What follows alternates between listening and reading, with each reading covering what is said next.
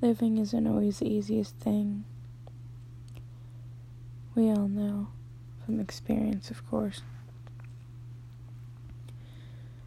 We live our lives, go through multiple, never-ending, diverse experiences that shape us into who we are, shaping our cognitive development, pathways, and just, fucking us up as we grow older. Some of the experiences that fuck us up happen when we're young. That's just the way it is to live. Some when we're older. And it's like, you can't ever get used to those things. We think we can. I mean, we're human, right? We say, I'm used to this, but it's like every time it happens, it's like it's the first time all over again. And it hurts like hell, as much as we deny it to ourselves, or sometimes we give in, and it hurts just a little too much to fathom. I'm not going to sugarcoat life. This entire podcast isn't to tell you how amazing living can be, but rather how blunt and raw the truth of being alive is. Living isn't always beautiful. Sometimes it's okay to be scared to be alive. It's okay to not want to be here. But the thing that we must always remember is that even though living isn't always beautiful, it can be. There is, whether we choose to believe it or not, one day going to be that light at the end of the tunnel. And even if we don't find that within someone else, we must find that within ourselves. Because if we don't, then we're going to be stuck living our entire life thinking, well, what could I have done to have better found someone else to be there? What was wrong with me? What could I have changed?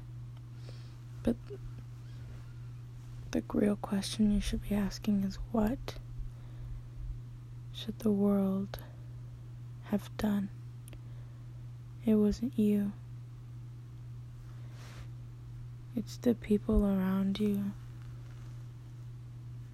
that just weren't meant for you. If that makes sense. It's just like when people are together a really long time and they feel trapped in a relationship and they don't want to leave each other because they feel they were meant to be together, because they love each other. But the truth is, just because you love someone does not mean that you belong together or that you should be together under any circumstances. Those are false pretenses that the world makes you believe, but it doesn't make your worth any less. Whether you have someone, whether you don't, people are so scared to be alone that they engrave it in their beings that they need to have someone there, that it's their fault if someone doesn't come along and be their Prince Charming and sweep them off their feet. But the world isn't always like that. It doesn't work that way. As human beings, we have to understand that we're not meant for everyone. And it's okay. That's okay. Because in the end, I know how cheesy this must sound, but all you need is yourself. All you need is to learn how to love yourself.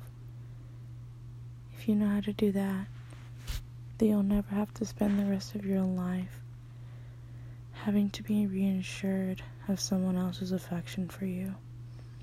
Instead, you'll just know what your worth is, and you'll be like, hey, I love myself, and that's enough, and that's okay. That mentality is probably the one thing that'll get you through the shitty scenario that we call living, no matter how dark and, blunt and raw it can be. Love is a beautiful thing when you have it with yourself, that relationship with yourself. Living with someone else is a beautiful thing as well. Don't get me wrong. I'm not trying to convince you that being with someone else is the devil. I'm not.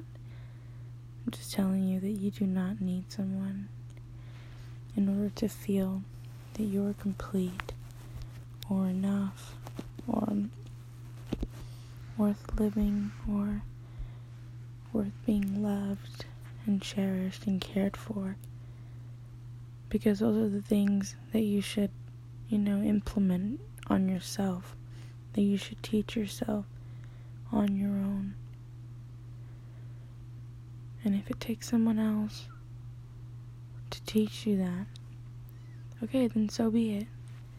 But as soon as you learn those things, or instill those things within yourself, then you'll never have to count on someone else for it. And that's the greatest gift you could ever receive. Because then, just then, maybe all of us wouldn't be so afraid of living. Instead, we'd be so within that mentality that, hey, maybe I can get through the day today. You know why? Because I love myself.